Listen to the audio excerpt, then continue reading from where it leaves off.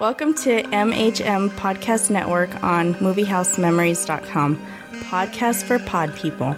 Our feature presentation begins now.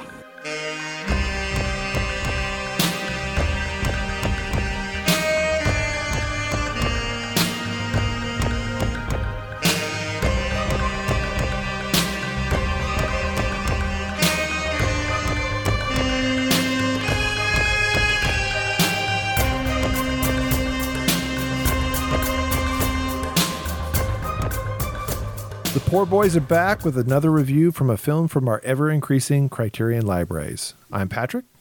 And I'm Chris. And this month we're reviewing 1958's The Blob, number 91 on the Criterion release schedule. But before we get into our review of the Criterion Disc for that classic film, let's talk about the films that came out in March of 2022. Because this comes out in December of 2022, so these movies will have already come out by then. Okay. All right. First up on March 8th, Adoption from 1975 was released. Writer-director Marta Mazzaro's drama about a lonely middle-aged woman who wants to give birth to a child, but her acquaintance with dysfunctional teenagers leads her to the idea of adoption. On March 15th, Les Cercles Rouges on 4K from 1970 was released. Writer-director Jean-Pierre Melville's crime thriller tells the story of a master thief named Corey, freshly released from prison, who crosses paths with a notorious escapee and an alcoholic former policeman. The three men soon plot an elaborate heist. Previously released on DVD, being released on Blu-ray and 4K for the first time. On March 22nd, 1965's The Flight of the Phoenix. James Stewart and Richard Attenborough star on the film that tells the story of an oil company plane that crashes in the Sahara, forcing the survivors to rely on one of the passengers, an airplane designer, who plans for them to build a flyable plane from the wreckage. On March 29th, saw the release of 1978's The Last Waltz, also on 4K. Martin Scorsese's documentary about the final concert of The Band. And then also on March 29th, 1997's Love Jones was released. Writer-director Theodore Witcher's film that tells the story of Darius Lovehall, a young black poet in Chicago who starts dating Nina Mosley, a beautiful and talented photographer. While trying to figure out if they've got a love thing or just kicking it, they hang out with their friends, talking about love and sex. Then Nina tests the strength of Darius's feelings and sets a chain of romantic complications into motion. And those are the films that were released in March 2022. So, Chris, which of these, if any, will be the first ones that you'd be interested in picking up on Criterion? Well, I think that goes without saying would be Flight of the Phoenix, because the rest seem to be kind of downers. As opposed to a story about a bunch of people stuck in the desert after a plane crash. But yeah, Flight of the Phoenix I would watch. Actually, The Last Waltz I would very much like to see, kind of now that I look at it. Well, I tend to agree with you. Flight of the Phoenix is the one I'm most familiar with. Le Cercle Rouge, I'm a little bit curious, but that's already been released on DVD. I don't have it yet, but it's being released on 4K.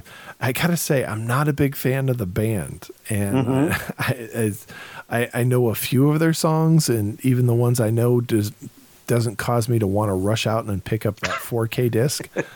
I know that's considered one of the best documentary films about a concert out there, but I don't like the subject matter. so I think I'm going to stick with Flight of the Phoenix. So you're looking forward to doing the waltz, though, huh? The Last Waltz. No, I'm not looking forward. So somebody says, I want to do that one on Criterion. You go do it. You have at it. You have at it, big guy. Yeah, Patrick and I will catch Flight of the Phoenix and knock that puppy out. It's like when somebody says, hey, have you guys done the Criterion for Fanny and Alexander? No. 4-hour fucking movie with like 3 commentaries and a longer version? No, thank you. I want to have a life, but so that seems like one that Chris would want to do, not me, Chris. All right. Well, what about a film that you would like to see be released on Criterion? Oh, you caught me off guard with that one. Are we talking older or any film? Any film. They release new films on the Criterion. No, I know. I'm trying to think if there's something that really, again, a movie that I've brought up in the past that I don't know if you've done a review of, and I don't even know if they have a Criterion of, but it's a movie that I've said before, it's the one that made me want to make movies, was The Final Countdown. And I'd love to see that, a Criterion of that if they ever did it, with Kirk Douglas and Martin Sheen. Yeah, where they go back to Pearl Harbor. Yep. Yeah, I love that movie. I saw that when it came out in the theaters, and for whatever reason, that was the one that got me, and I said, this is what I want to do for a living. Little did I know I had no money or talent or skill, but I knew that I wish I could do that. So that would be, if I could pick one, that would be the one. That's a really underappreciated science fiction film from the early 1980s. That I agree. I remember seeing that at a drive-in, and at the time, because I was really young, I think I was probably 9. I didn't even understand really what Pearl Harbor was. I don't think, but it was. But when I grew up, it was like, wow, that was an interesting concept for a film. Yeah, I think that's when, if you went back and watched it now as an adult, I think, and I've seen it a few times through the years in its entirety, it still holds its own. I mean, it still holds up. And I think if you saw it as an adult now, having life experiences and knowing what you know now, I think you'd still appreciate it even more. I agree. The special effects were a little, they were what they were, but the storyline was good. The historical element to it was good. And I thought that the plot of it was really good, and the acting was great. It was an enjoyable movie. So if that ever does come out as a Criterion, or if there's ever the opportunity to do that movie, I'd definitely be on that one. Well, I always try to keep them tied to the film we're reviewing. My tie to this one is Steve McQueen, a film that I really liked. It was probably my introduction to Steve McQueen when I was a kid, was The Hunter, which I believe was his last film, if I remember correctly.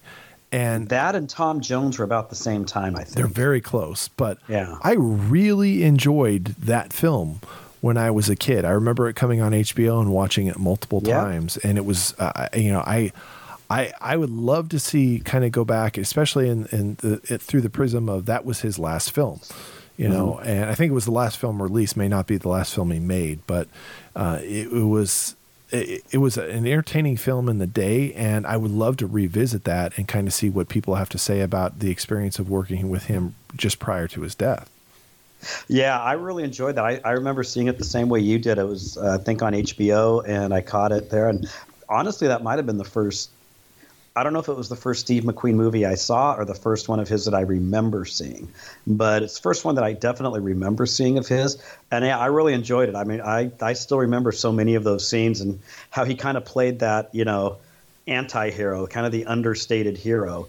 And I thought he did a really good job in it. And you'd never know that he was really, in bad shape, dying of cancer and on his last legs at that point, because it seemed like a pretty physical film for him to do. Yeah, very, very much so. All right, well, moving on to our review, The Blob, number 91 of the Criterion release schedule.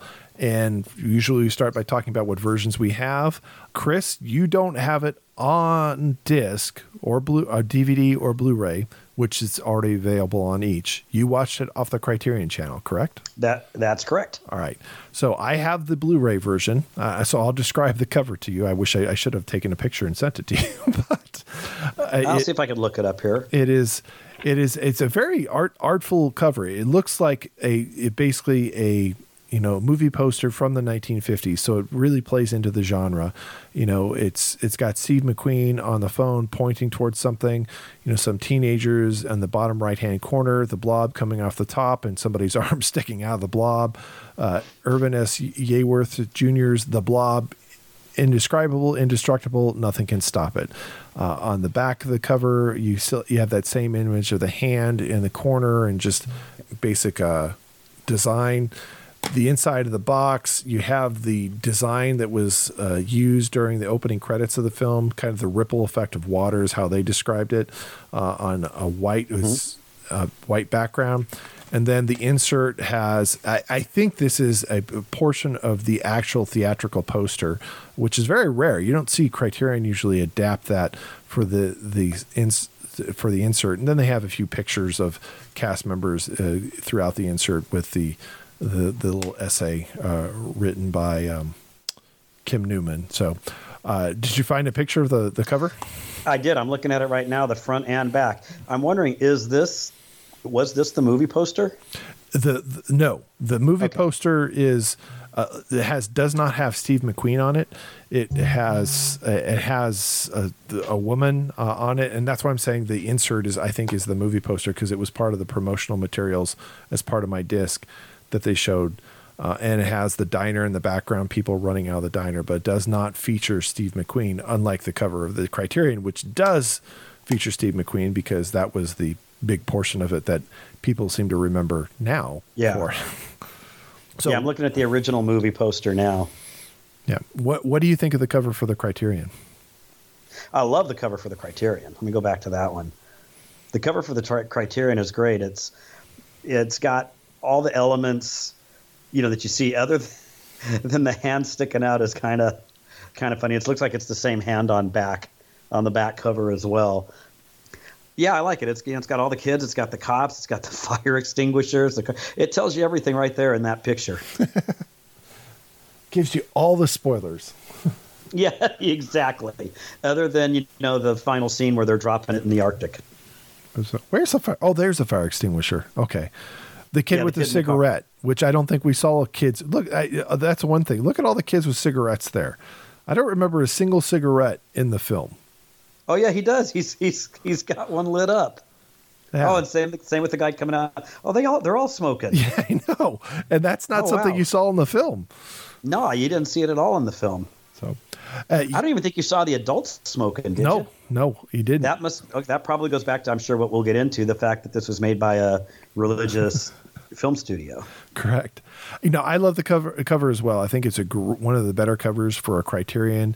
I think this was created for it. I think they really captured kind of the motif of a 1950s science fiction horror film and played it up. I mean, it looks like a theatrical poster from that era, and I think it's a great cover.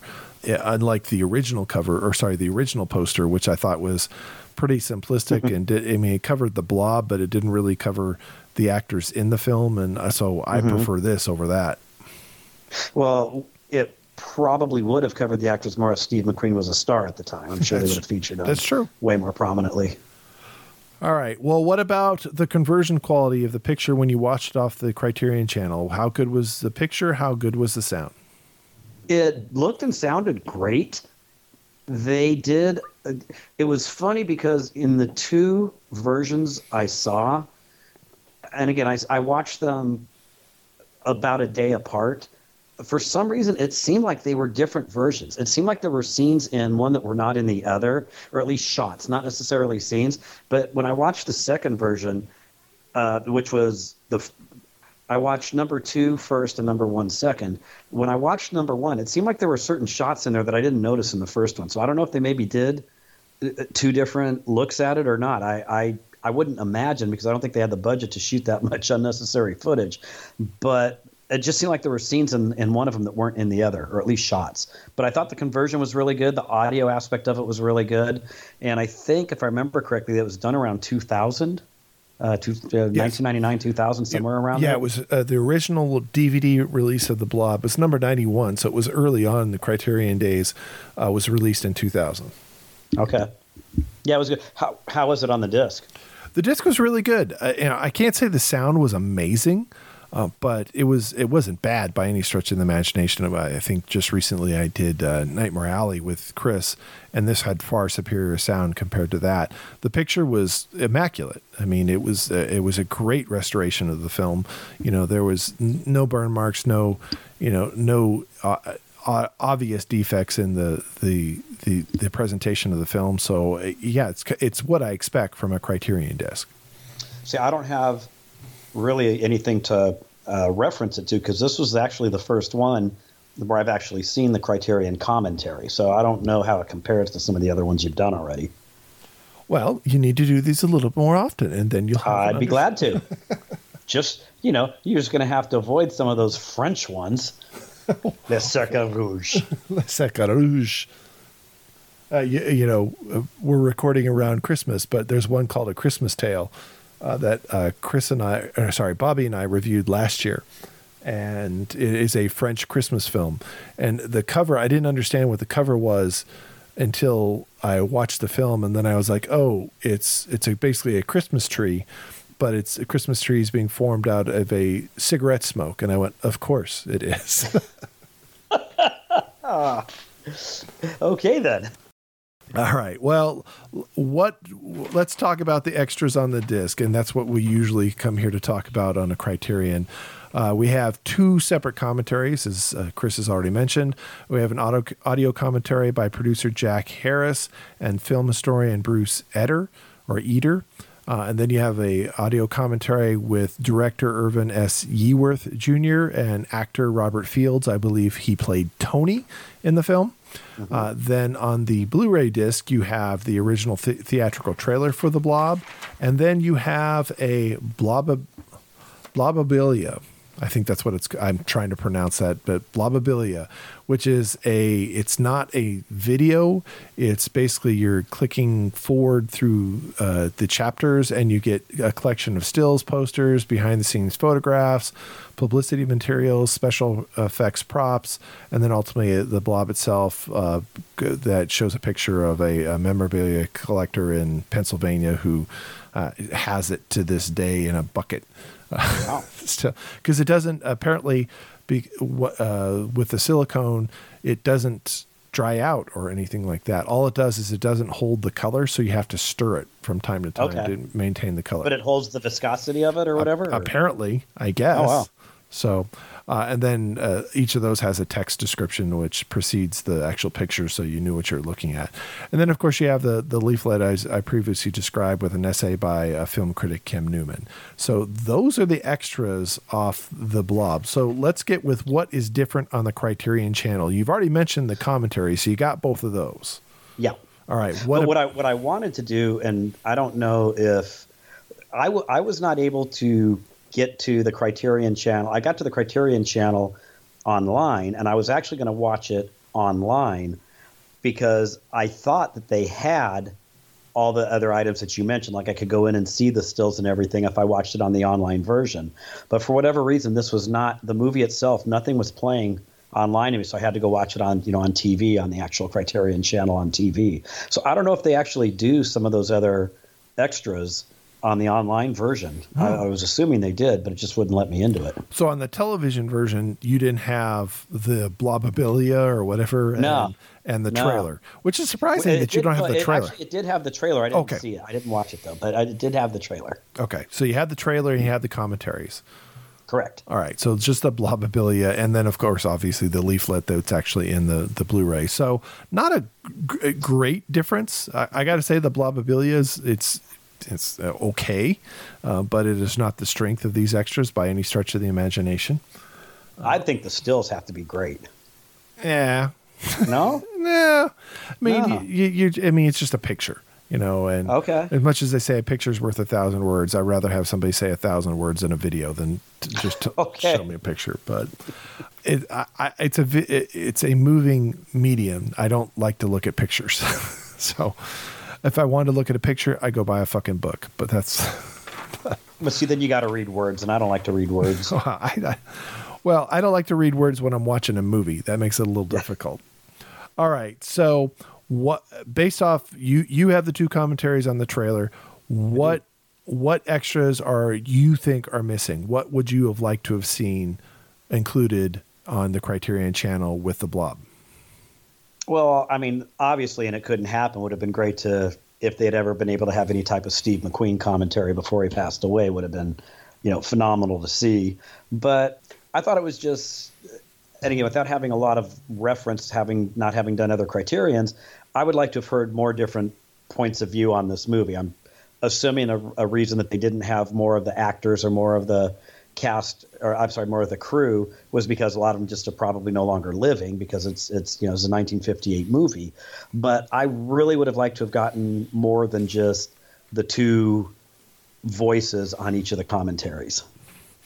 Well, and you have the actor and the director And these people are never in the same room. They're not having a running dialogue. It's one person's talking and then it shifts to another person talking. And as much as it's nice to have a film critic instead of nobody talking about the film and lacking a commentary, I didn't care what the film critic had to really say. You know, he throws in some historical notes from time to time, but I think hearing from I would love to have seen the actor, the producer, and the director in one room having a discussion between themselves about the film. I think that would have been a much, much livelier and better commentary.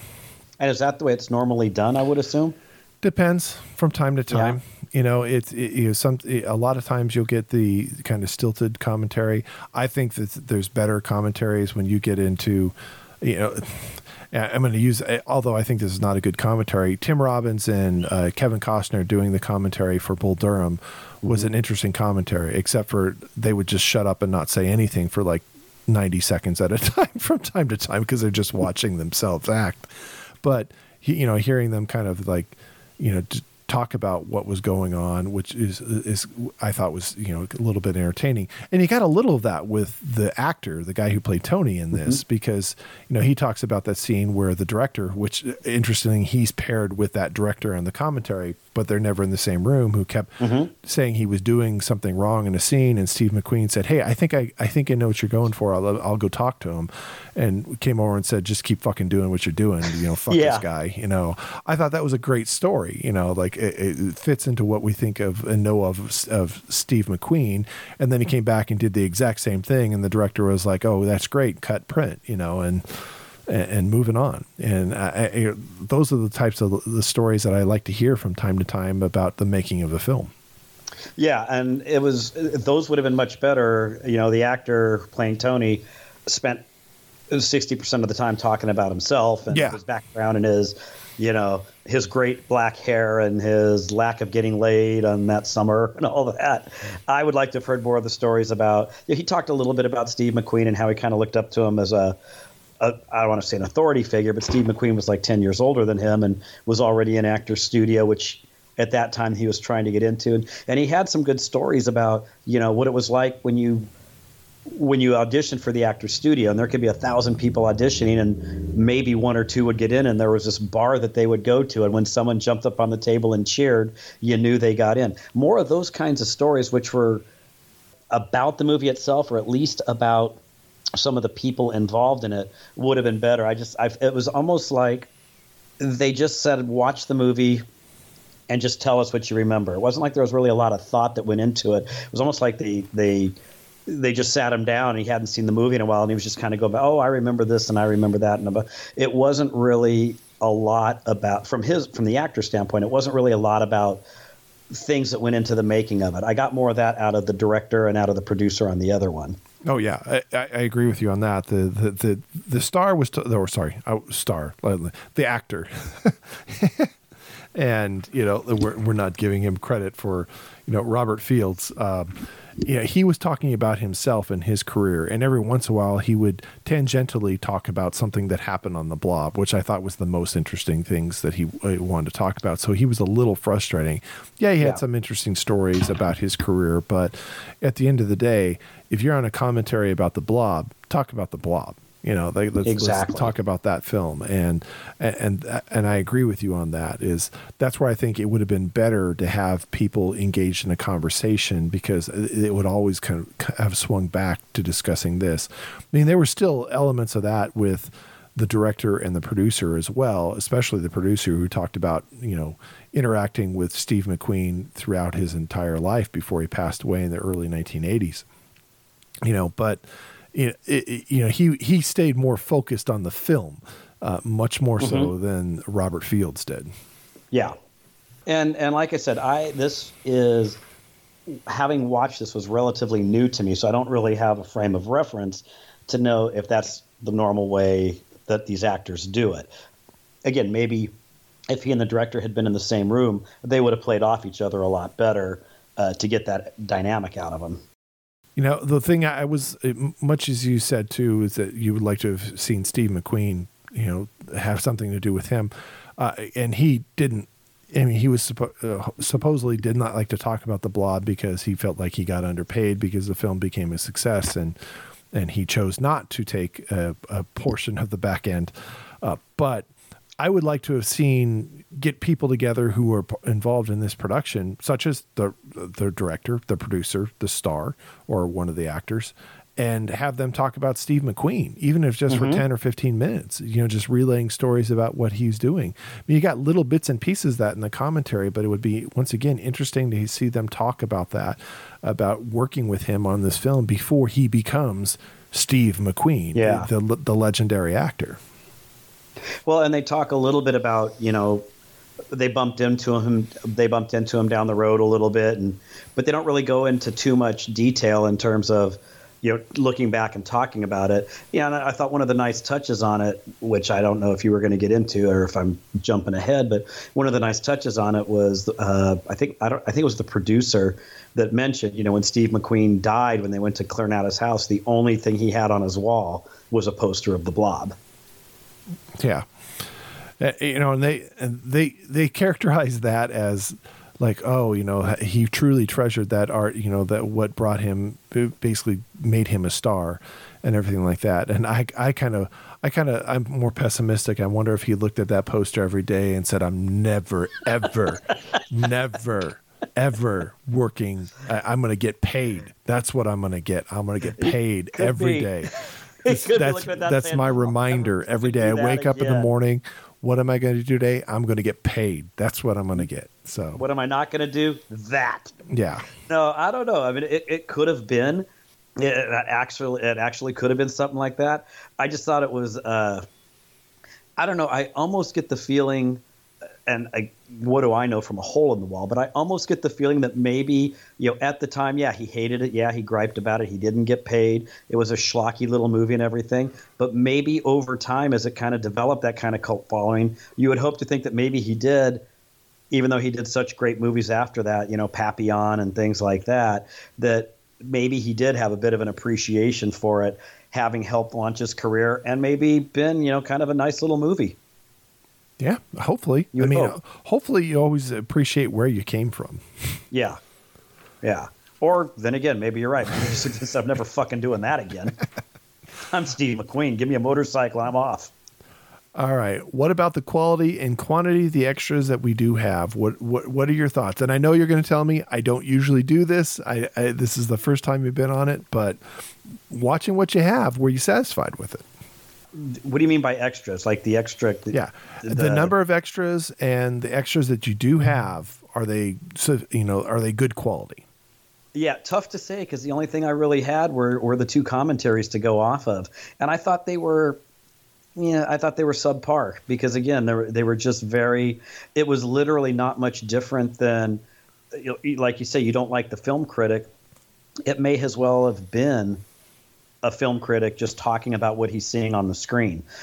There were some good behind the scenes from the director, from Shorty Yeworth, and there were some good things from the producer talking about when they did get into some of the details of how they got the film funded, how they went to this, how they got, was it Paramount, Universal, which one was it? Paramount, how they got them involved with it and how they got it, how he was a distributor initially. So even though he didn't have distribution lined up for it, he knew he could get it regionally distributed and then call in favors. Things like that I really enjoyed. But there wasn't enough of it to really maintain your attention, I guess. Yeah. The quantity of extras is severely lacking. I mean, you have two commentaries, a trailer, and this blobabilia, whatever the fuck that is. Okay. A commentary and a trailer, I believe, are minimum standards on a normal DVD, not even a Criterion. And you gave me an extra the commentary, but as we've already kind of talked, as you just said, and I've already said as well, is that this is not people engaged in a conversation. It's people just relaying facts and information, and sometimes not even related to the Blob. So it doesn't play off as interesting. It's not as dynamic, if you will, as compared to listening to people having a discussion about it. The trailer is what the trailer is. It's just a trailer. The leaflet is a very short essay, nothing spectacular.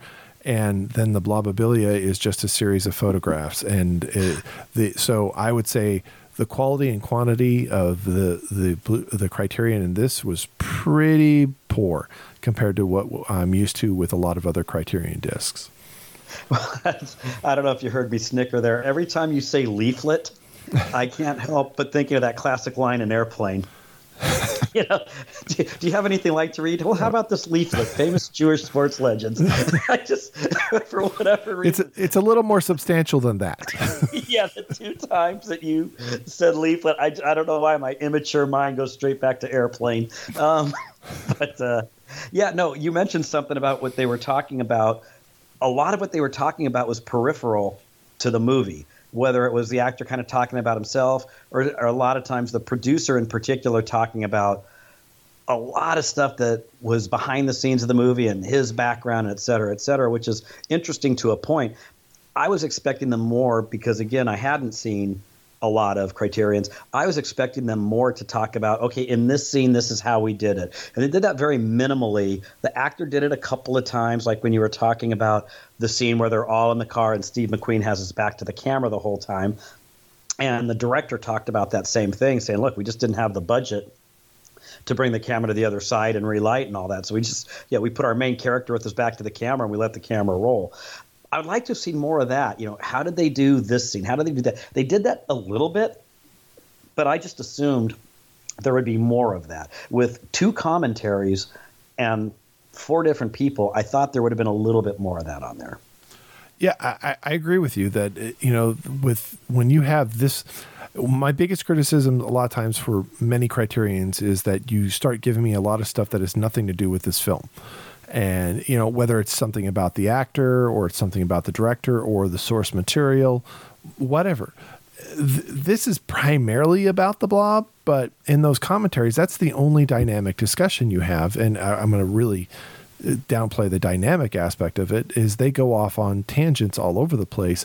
Robert Fields was the worst, but, you know, the only person who stayed Blob centric is the film historian, because that's what he was hired to do, you know, to talk specifically about the Blob, and the way he was paired with the producer, you know, I think they interrupt the producer who would go off and start telling this, you know, side note of, yeah, I saw Steve McQueen like 20 years later and he wanted to rent my house or something, like, you know, like, okay, that's a nice little story and I'd love to share a beer with you sometime and hear it, but you know, could we focus on the film, you know, and that I think really caused the quality and the severe lack of quantity, and the quality is pretty low. It's not impressive what we do have.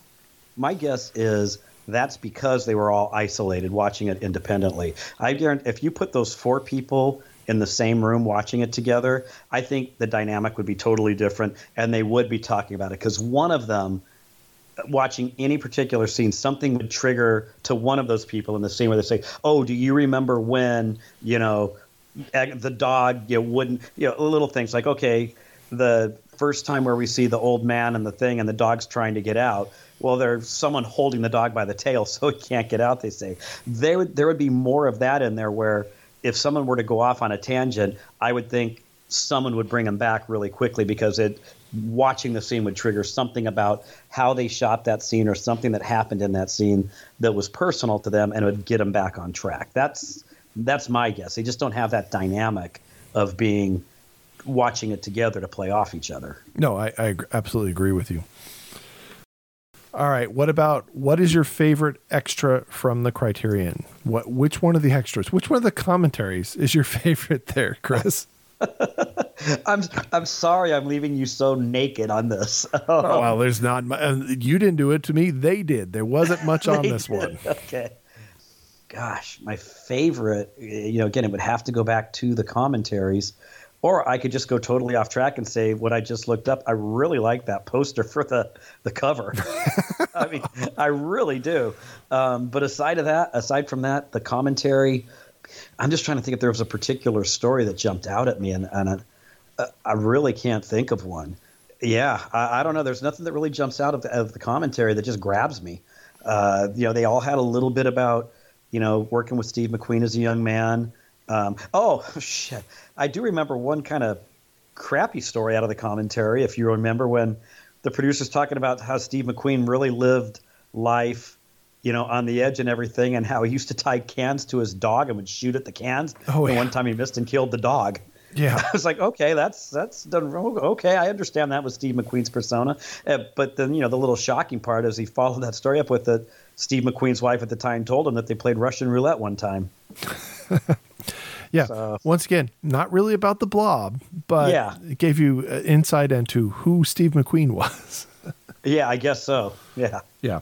Yeah, just don't let him walk your dog. Well, and again, but he loved the dog. You would sneak him onto the studio and sneak him onto the set, and they talked about how the dog would be barking during takes and stuff, and they just didn't have enough film to really be able to do that, but to afford to be able to do second takes and such. But yeah, like I said, there was nothing about it that really grabbed me because they just didn't have a good flowing dynamic back and forth that just kept you riveted the way I thought it would. And they didn't talk enough about, and as a result, they didn't talk enough about the movie. They talked a lot about themselves. I'd say they literally, other than the director, it seemed like the other three, well, I'm not going to count the critic. The other two really only talked the movie about 20%, and the other 70 to 80% was more about their own, backgrounds and careers and et cetera. So that was a little bit of a letdown. Yeah, I am hard pressed to say what my favorite extra on this is, because as I liked elements of the producer, I liked elements of the director, I liked elements of Robert Fields, the actor, and if they'd been together, it would have been probably a much more entertaining commentary. I didn't really care for the film historian at all. I mean, he just threw random facts out there that usually got discussed by one of the other three at some point in time.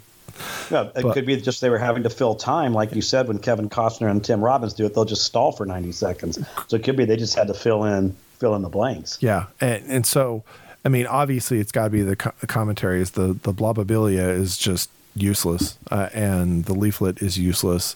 And the trailer is what it is. I mean, you could see that on YouTube. You don't have to go buy a Criterion Disc to do that. And so obviously the commentaries have got to be the highlight of it, but they are not really substantial or what I would consider outstanding commentaries by any stretch of the imagination. Was there anything in the commentary that grabbed you that just, oh, I didn't know that, or, oh, that's kind of, for me, like I said, it was that story about Steve McQueen and just how reckless he was. But is there anything in the commentary that really, got your attention and thought, oh, that's interesting? I mean, as I've already kind of brought up, like the Robert Fields talking about how Steve McQueen kind of reading the director and this guy doesn't know what he's talking about and telling him just continue doing what he's doing and kind of backing up a fellow actor. I like those little elements of it, those little nuances of it. And I did enjoy like Robert Fields, so maybe I like the Robert Fields commentary the best, where he's talking about that 6 shot where they're all together and Steve McQueen's got his back sitting in the car, he's got his back to the camera, and that they never shot coverage for Steve McQueen because they just didn't have time or the money. Everything was just down and dirty. And the fact that he pointed that out, I was like, wow. And I started paying attention in the film from that point forward, to watching to see if they made coverage or they just shot everything from a wide shot, and they did it a lot. They shot a lot from wide shots. Well, it's really funny, and how that ties into one of the commentaries by the director. They were so proud of the one dolly shot that they had. And it was really funny because he talks about it before it happens. He's like, oh, they're in the supermarket. There's this dolly shot, and oh, did we miss it? Oh, it looks like we went past it already. And he goes, well, we couldn't really do anything because we just didn't have budget, but we had this dolly shot, which you might have already seen and blah, blah, blah. And then they come out of the freezer in the supermarket. It's like, oh, wait a minute, here's the dolly shot. And then they show this dolly shot. And what's really funny is if you're not a filmmaker, if you're not somebody that's really into movies, if you're just a casual observer, you really notice on that shot the difference of how much more of an exciting shot it is when you see them kind of walking out and walking down that aisle, and there's stuff in the foreground that's kind of, getting in the way of you seeing them and things like that. And it actually, it's a throwaway shot by today's standards. But when you see it in the context of how the whole rest of the movie is shot, you kind of get an appreciation for how movies are shot and how directors line up things like that, whether it's with its composition or camera movement or lighting, etc. And that was one of those things that did kind of give me a little, even though I've seen it a billion, I understand the reasoning behind dolly shots and things like that from having gone to film school, etc. But when you see it like that in the context of how everything else was shot, I was like, that really is kind of that little extra bit of coolness that was, kind of in that day, probably a very subtle thing for an audience to kind of feel the effect of it. So that was kind of interesting to me. Yeah. But that's 3.5 hours of commentary for that one little bit of interest. Well, 3.5. Come on, it's an 82-minute movie, so you're talking about 2 hours and 40 minutes. So, all right. Wait, that's the same length as Titanic, right? Yeah, about. No, it wasn't Titanic like 2 hours. Didn't James Cameron call it the first 2 hour and 86-minute movie or something like that? 3 hours and 16 minutes, something like that. Something like that.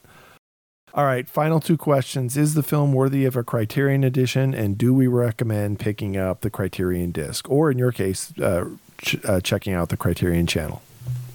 Yes and no. Definitely worthy of a Criterion Disc, just not this Criterion. All right. I absolutely agree with you. We already have talked about this film over on Golden Age of the Silver Screen. We both really enjoyed this film. We both liked it a lot. I think it's definitely a film that needed the Criterion polish. I wish they would have done it. Now, yeah.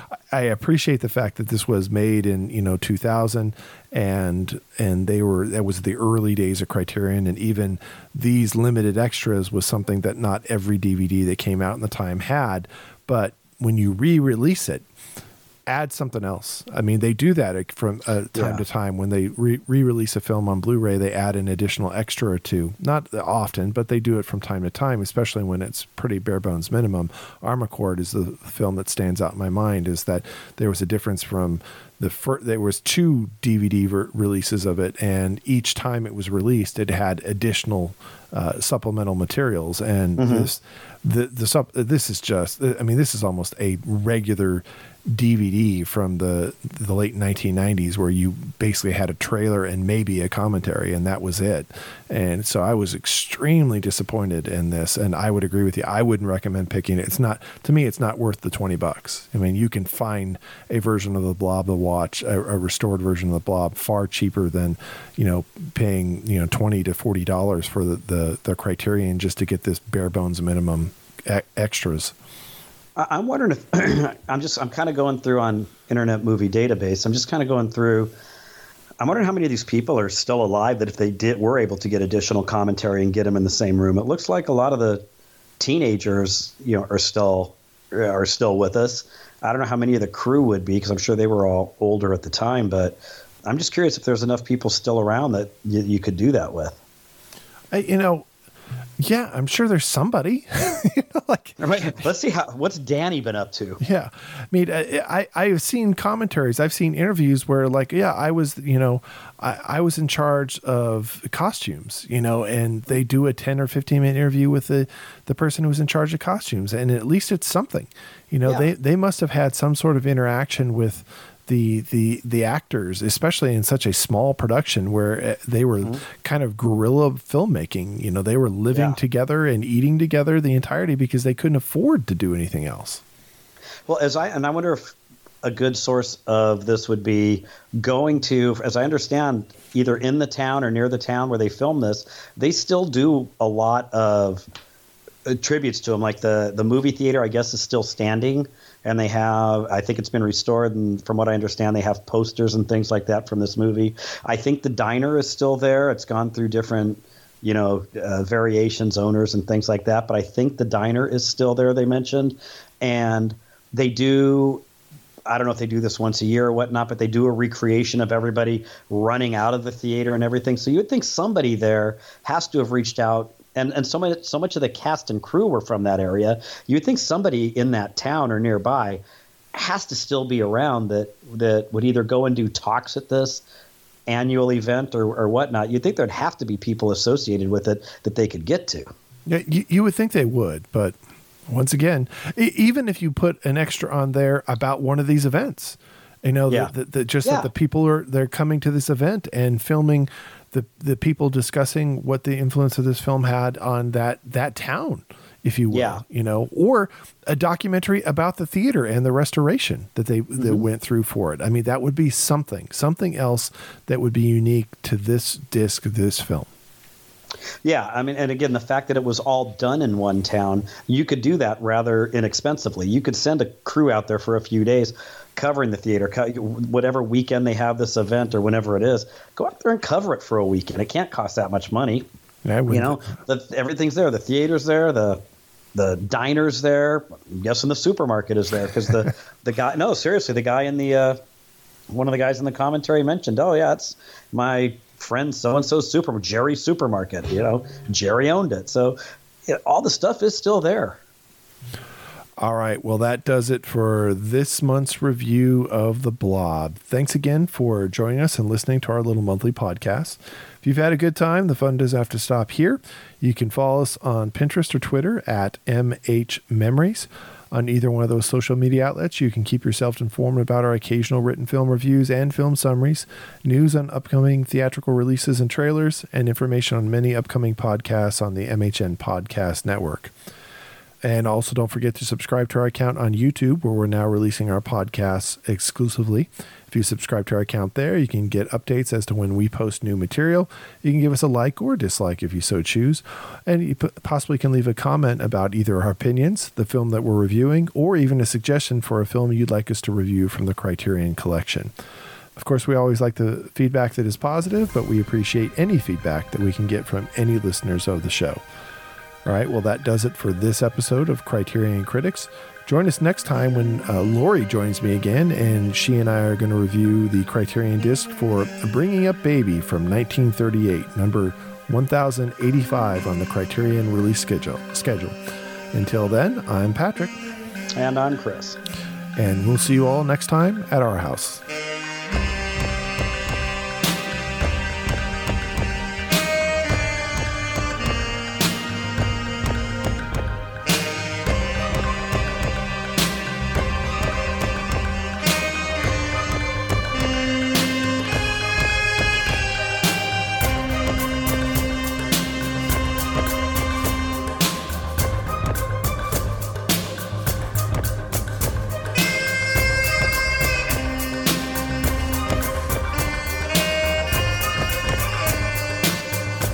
This podcast is not endorsed by the Criterion Collection and is intended for entertainment and information purposes only. The theme music for Criterion Critics, Miami Nights main theme, is provided courtesy of Kevin MacLeod at incompetech.com under a Creative Commons Attribution 3.0 license. All original content of this podcast is the intellectual property of the MHN Podcast Network, Criterion Critics, and the Fuzzy Bunny Slippers Entertainment LLC, unless otherwise noted.